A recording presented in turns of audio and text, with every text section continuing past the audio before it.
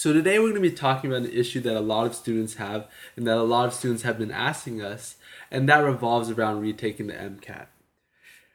And so, it's a very common issue that a student may have their goals set on a certain score, let's just say a 32, right? And they say that, well, I really need a 32 just because my GPA is not that great. I may not have that great of extracurriculars. And I'm going to set that goal at 32. And if I can't get 32, I'm going to retake the MCAT. And the score comes back and you get a 31. And you think, okay, well, now what? It's so close to that threshold where I wasn't going to take it. What should I do now? I think the real question revolves around, not so much the score of whatever your intended goal was. It's what do you think you can get the next time you take it? And the number that you're looking for is you have to be able to get and feel pretty confident in getting a 3-point increase from the previous score that you took. So for example, say you got a 31 and you're contemplating on retaking the MCAT.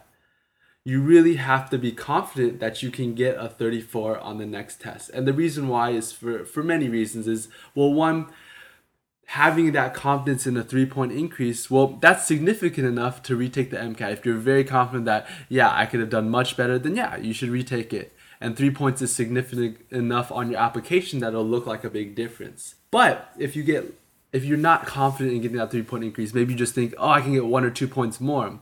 Well, it's really not that worth it. It really doesn't look that much different on your application. But I think more of an issue is that if you think that you are very confident getting a 1 or 2 point increase, chances are, and unfortunately, is that sometimes you may get lower. And if you ever get lower the second time around than the first time around, that was due because you were very confident in doing that retake for that 1 or 2 points, it's going to look quite negatively. It's going to look quite negatively on your application just because they're going to ask a lot of questions. It's going to raise a lot of questions as to what happened the second time around. So I think that it really boils down to that, is that you have to be confident that you can get a significant increase, so that if you only get a couple points above, well, you still increase by quite a bit, right? So you have to look back at your averages, look back at your previous practice tests, and really look at, am I capable? Am I really capable? If I studied maybe somewhat poorly these past 3 months and I wasn't really trying my hardest, and you really believe that in the next couple of months you can sit down, buckle down, and get that at least 3-point increase on your consistent practice test, then yeah, I mean, for sure, retake the MCAT.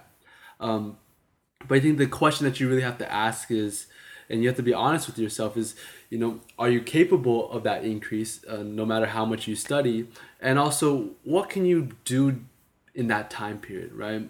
So if you're looking for a couple point increase, saying, yeah, I wish I really got 1 or 2 points more, and you tried to study for it again and you spend 3 months on it, well, what you kind of failed to realize is that that time that you spent studying, right, studying 6 hours a day, 3 hours a day, whatever it may be, could be spent better in a lot of different ways, right? 1 or 2 points, how much is that going to make a difference in the long run versus maybe getting another job, getting another internship opportunity, getting another volunteering experience, right? I think that it really boils down to, is this 1 or 2 point difference, or whatever the difference may be, is that worthwhile in the grand scheme of things, and what can you do better in the time?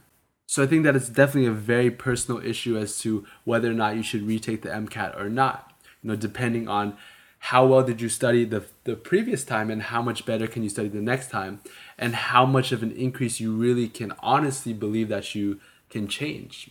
And also, ultimately, this studying, what could you do in that time, and would it be better optimized doing something that will give you that life experience versus studying for this test for an extra X amount of months? And so definitely no right or wrong answer, and it'll just be a personal thing as to finding out the right answer for you.